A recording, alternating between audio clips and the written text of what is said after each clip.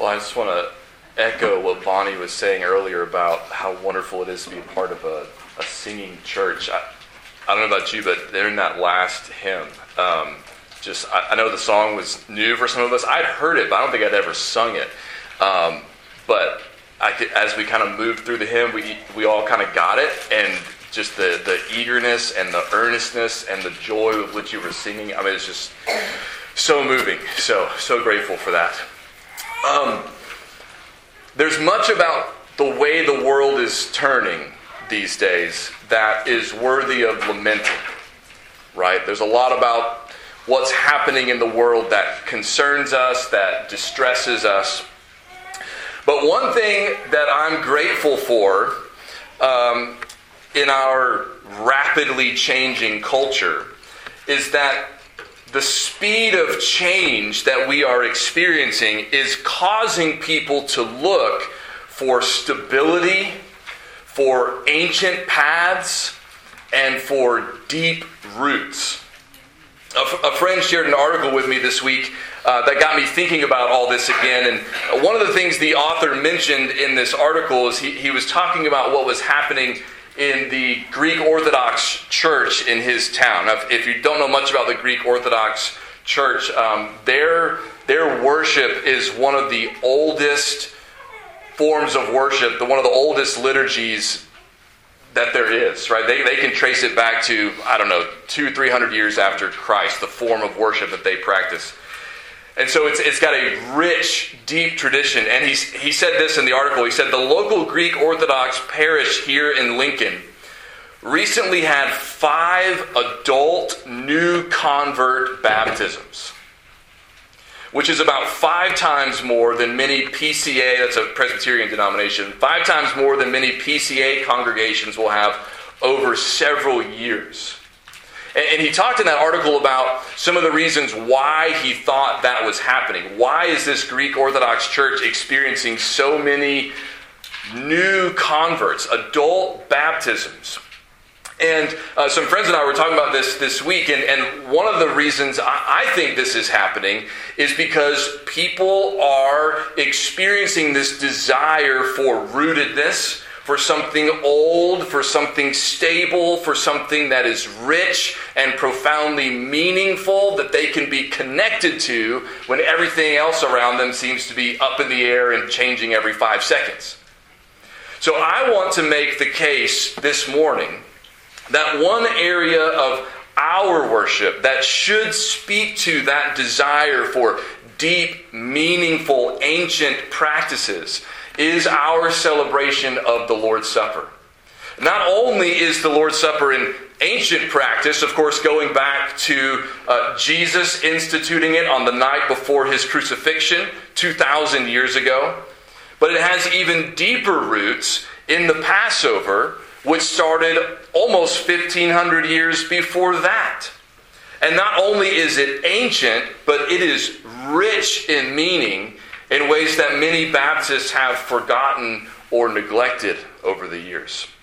So over the next several months, I hope to preach several sermons, usually once a month on the Sunday we're celebrating the Lord's Supper, several sermons on the Lord's Supper in the hopes that we can connect ourselves to those deeper roots and to that rich significance of this most important meal that we share together.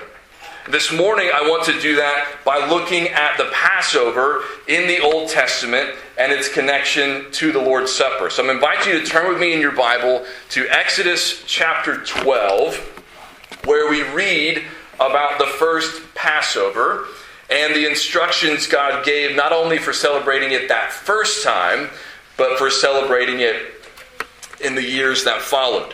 I'm going to read verses 1 to 14, and then I'm going to skip down to verse 43 and read to the end of the chapter from there. So we skip a big section in the middle, but we'll start in verse 1 of Exodus chapter 12. It says, "The Lord said to Moses and Aaron in the land of Egypt, 'This month shall be for you the beginning of months. It shall be the first month of the year for you. Tell all the congregation of Israel that on the 10th day of this month every man shall take a lamb according to their fathers' houses, a lamb for a household. And if the household is too small for a lamb, then he and his nearest neighbor shall take according to the number of persons. According to what each can eat, you shall make your count for the lamb. Your lamb shall be without blemish, a male a year old. You may take it from the sheep or from the goats, and you shall keep it until the 14th day of this month, when the whole assembly of the congregation of Israel shall kill their lambs at twilight. Then they shall take some of the blood and put it on the 2 doorposts and the lintel of the houses in which they eat it. They shall eat the flesh that night, roasted on the fire. With unleavened bread and bitter herbs they shall eat it. Do not eat any of it raw or boiled in water, but roasted, its head with its legs and its inner parts. And you shall let none of it remain until the morning. Anything that remains until the morning you shall burn.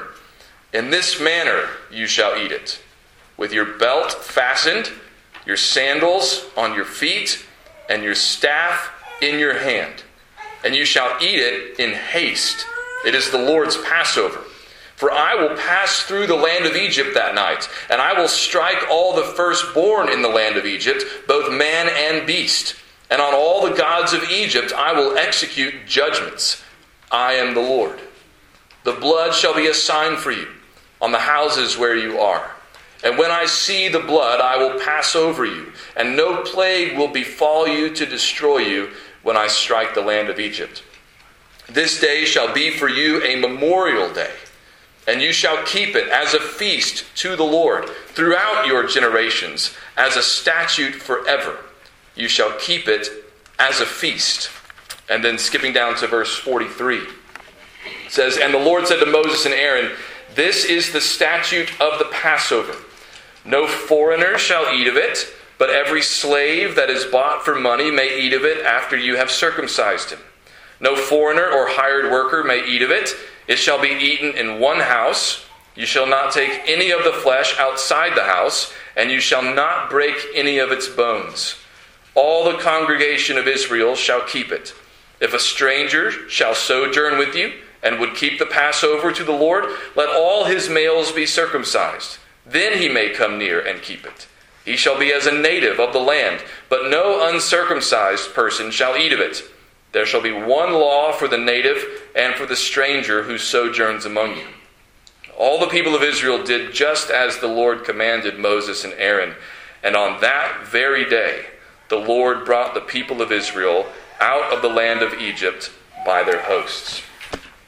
Now, you might be wondering why, if we want to dig deeply into the Lord's Supper, we are starting with the Passover. And there are several good reasons for that, and even just thinking about these connections between the Lord's Supper and the Passover, I think enriches and deepens our understanding of what we are doing and what we are experiencing when we take the Lord's Supper together. The first reason why we're making this connection is because Jesus himself makes this connection.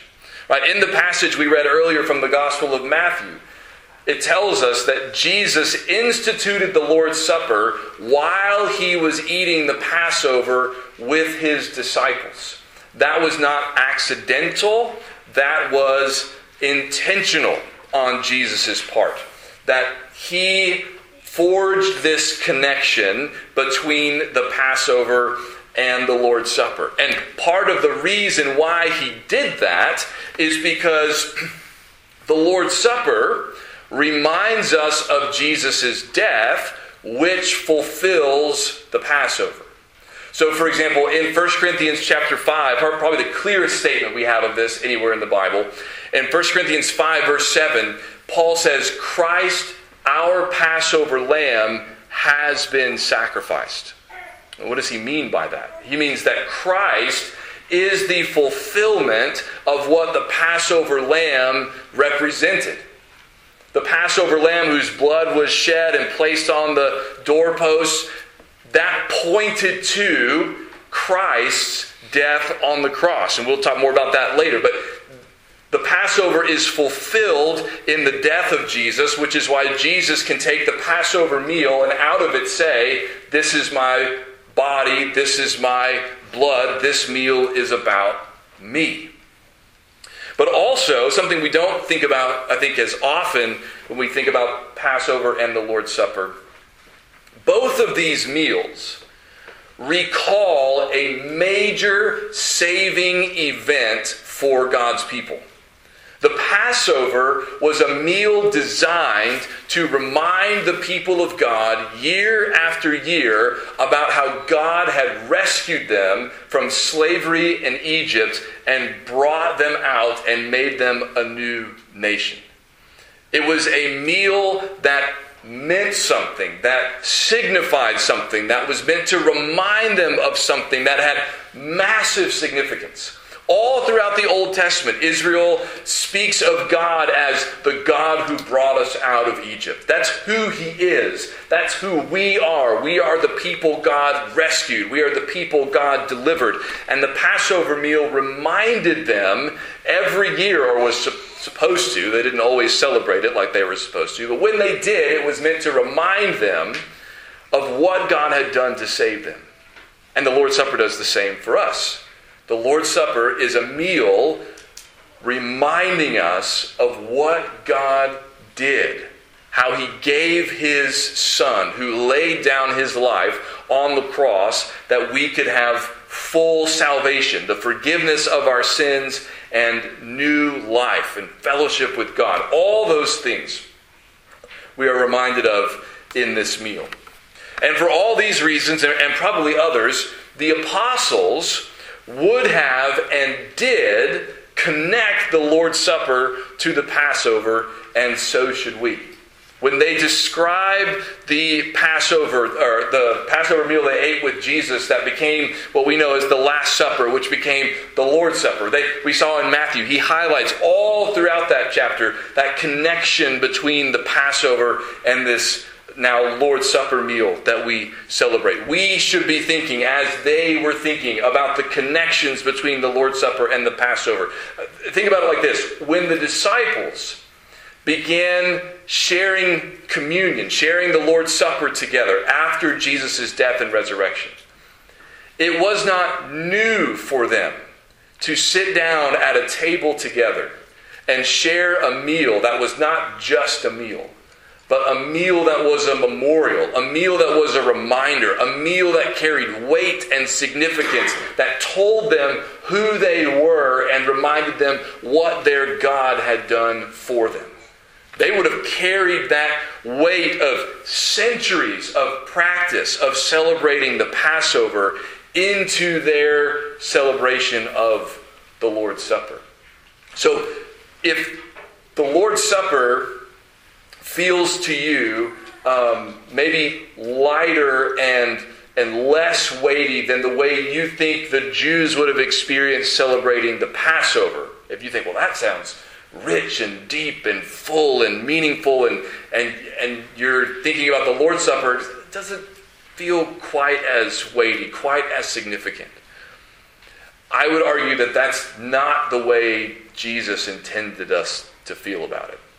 That if we make the connections between the Passover and the Lord's Supper, and we recognize how these two things help us understand the significance of what we are experiencing, that we should experience the Lord's Supper as a rich, deep, meaningful, weighty, identity-shaping experience. So, what is the meaning of the Passover? What was the first Passover about, and how does that help us deepen our understanding of the Lord's Supper? Well, the first thing I want you to notice about the instructions that God gives to Moses for the people in Exodus chapter 12 is that the Passover is wrapped up with Israel's new year and new identity as a new nation. So one of the first things that God tells Moses in Exodus 12 about the Passover is that the month it's going to take place in is going to be their first month of the year. It's their January. This is your new year. This is your new calendar, and in the first month of the year, every year, that's when you are going to remember what I did for you on this day. that your new year is going to begin each year with a reminder of this great moment of salvation. So this event that the Passover is recalling for them is also marking a new era for Israel. God is creating, in a sense, a new calendar for them. This is the first month now of your year. And not only that, but this is when they become a new nation. So back in Genesis, before they came to Egypt, God told Abraham that he would make of him a great nation. And before Jacob went with his family down into Egypt, remember Joseph had already gone, and there was a famine, and they were going to Egypt for food, and they find out that Joseph is there, and so now Jacob's going to take his whole family down there to Egypt, but that's a big deal. God tells Jacob, it's there in Egypt that I'm going to make of you a great nation. And then when God brings them out at the Passover, brings them through the Red Sea, brings them to Mount Sinai in Exodus chapter 19, and all this, it happens over chapters, but it's all one big event, right? They come to Mount Sinai in Exodus 19, and God tells them there, if you will indeed obey my voice and keep my covenant, you shall be my treasured possession among all peoples, for all the earth is mine, and you shall be to me a kingdom of priests and a holy nation. Because they weren't a nation before that. They were a bunch of slaves from the family of Abraham who were captives in Egypt, who God had promised he would make a great nation, but they had not been a nation yet. It was not until the Passover, when God brought judgment on Egypt, brought Israel out, and they entered into a covenant with him at Mount Sinai, that they became the nation God promised them they would be. So this meal and this event are marking Israel as God's people, as a nation that God has redeemed, and even their calendar reminds them year by year of the new identity, the new start God gave them when he ransomed them from Egypt, when he rescued them from captivity and from slavery. And this happened through the slaughter of a lamb. He tells them in verses 3 through 7, he gives them specific instructions about what they are to do. Each household is to take a lamb and they are to kill it like a sacrifice.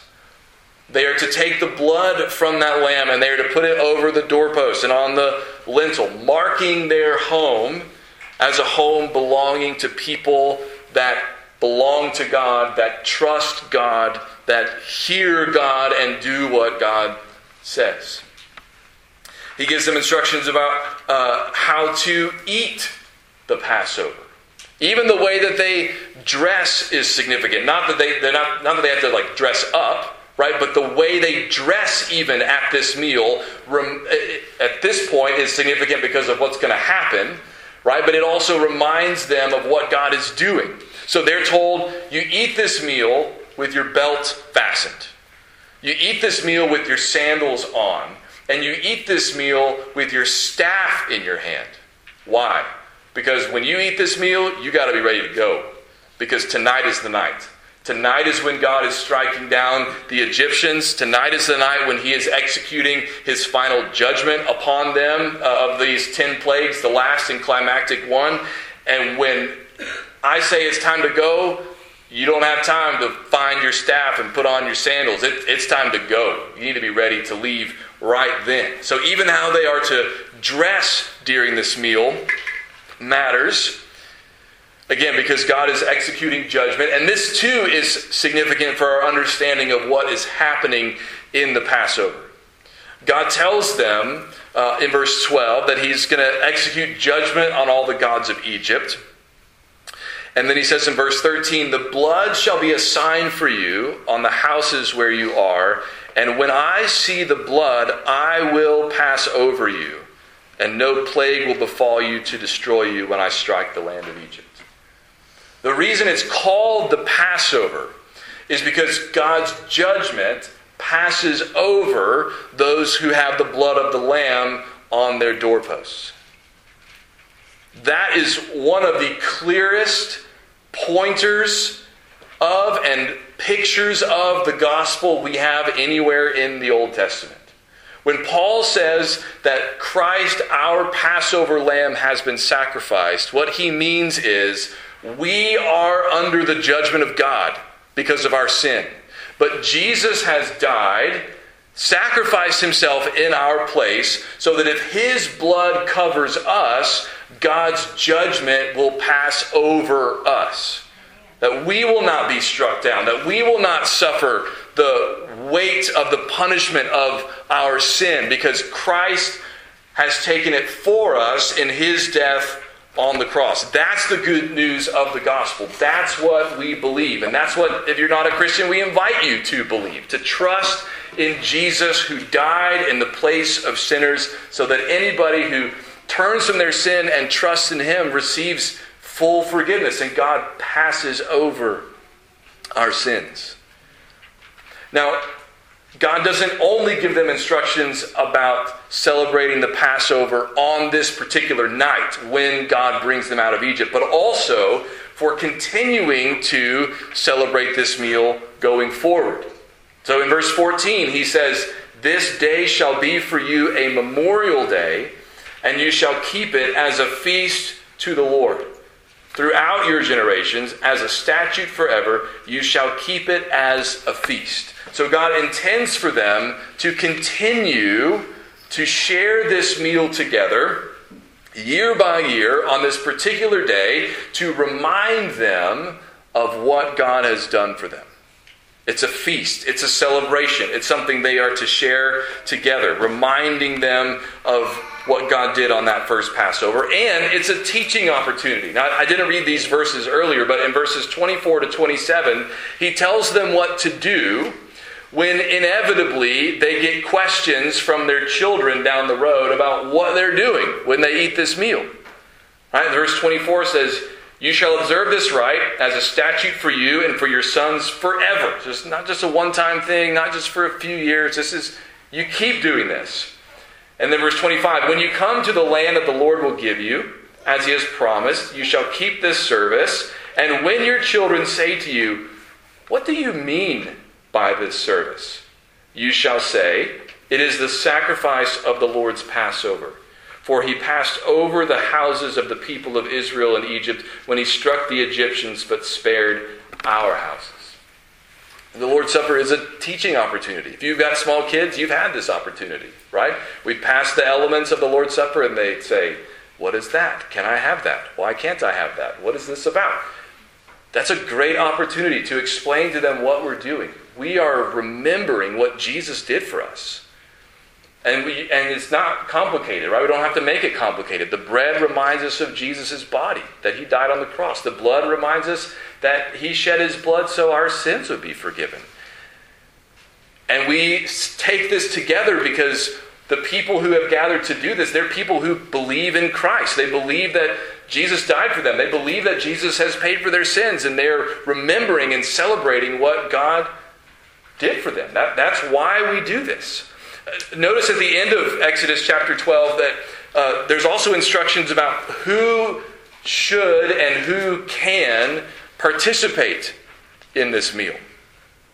There's a lot of specifics in here, but the long and short of it is simply this. He says, verse 47, "All the congregation of Israel shall keep it." Right? God wants all of his people to participate. He wants all of his people to be a part of sharing in this meal. But he also says only his people can participate in this meal. So you say, well, why does he say foreigners can't eat of it? And why does he say, well, these people can if they're circumcised and all that? Well, what all of that is about is simply this. You have to be a part of God's covenant people in order to enjoy the meal that reminds you of how God saved his covenant people. Right? So the reason they have to be circumcised to participate is because at that time, circumcision was the sign of their covenant with God, like baptism is for us now. Baptism marks us as God's people, right? As belonging to God, as being members of the body of Christ. That's sort of our entry point, right? Circumcision was for them. That's what marked them as belonging to the people of God. So you had to be a part of God's people in order to celebrate the meal, remembering how God rescued his people. Which is why we say, when we talk about celebrating the Lord's Supper, that it's for those who have believed in Jesus and have been baptized in his name. You've been marked as belonging to the people of God. You believe in Jesus. If that's you, you're welcome to celebrate. But if you're not a Christian, if you know you're not a Christian, this meal is not for you, right? Because you can't remember what Christ did for you until you believe that he did that for you. The whole point of the meal is a remembrance of what Christ has done, a celebration, a giving thanks for what Christ has accomplished. And if you have not received that, if you have not believed that, then it's not for you yet. But we would hope that you would believe it, that you would trust him, and that you would want to celebrate that meal with us because you have come to believe that Jesus' death accomplished the forgiveness of sins and that you've put your trust in him. So, as we take the Lord's Supper today in just a few moments, take it as a rich reminder of what God has done, of how he has saved us. Recognize that the meaning of the elements of the bread and the cup, they're meant to remind us of the reality of Jesus' death, of the reality of the promises of the new covenant, like forgiveness of sin and fellowship with God that Jesus purchased by his death. Think about, as you take this meal, think about that you are, in a sense, joining not only Christians all around the world who are remembering Jesus' death this morning, but we are sharing in the same meal that the apostles shared in with Jesus, that the early church shared in together, that Christians for 2,000 years have been sharing in together, giving thanks for Christ's sacrificial death in our place for our sin. And even further back than that, we are sharing in a meal that has its roots in the Passover meal that the believing saints in Israel ate year after year, not only looking back to the Exodus, but also looking forward to the coming of the Messiah, Jesus, their Savior and ours, whose blood and body we have tangible reminders of in this great meal that we share together. Let's pray.